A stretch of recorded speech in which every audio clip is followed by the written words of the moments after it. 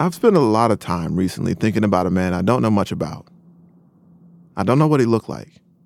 I don't know how old he was. I don't know where he was born or where he died.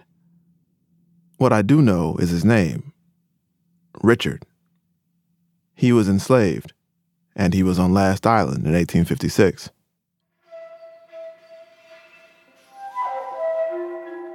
Last Island, Île Dernière. Back then, they spoke French in southern Louisiana, and that island was about as far south as it got. Last Island was a resort, a place where everybody who was anybody went for the cool, salt breeze.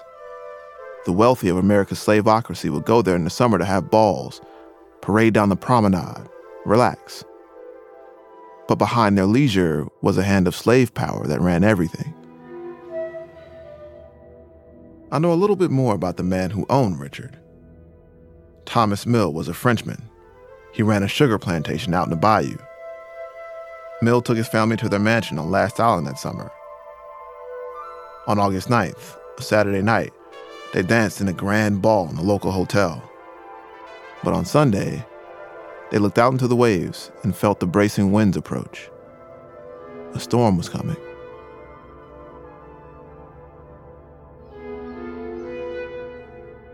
That night, the winds grew stronger. The scions of Last Island panicked and packed themselves into a hotel. But Richard was worried. He tried to convince the master and his family to leave their mansion and take shelter in a stable, but they refused. The storm's eye approached. Waves got higher and higher. The surge of water the storm pushed ahead of it raced to the island. It hit like a tidal wave. Through it all, Richard braved the storm in the stable. His only companion that night was an old horse. The next morning, the only building still standing on Last Island was that stable. Richard and the old horse had made it. Many other folks weren't so lucky. About half of the people known to be there died. Richard found his master's 18-year-old daughter bleeding from a head wound and delivered her to safety. She was the only member of her family on Last Island to survive. As far as we know, Richard was the only person they enslaved who survived.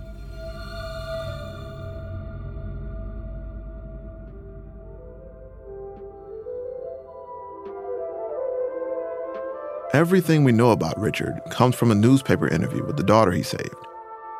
The story of Last Island became a sensation across America. It was sensational in part because of who died. In the 1850s, southern Louisiana had the highest concentration of millionaires in the country. The Last Island hurricane had killed a lot of them. The idea of doomed grand balls and final pageants of the plantation aristocracy was also tragic and romantic. But I don't really care about that part. I just can't stop thinking about Richard. The Last Island hurricane was a Category 4 storm when it hit.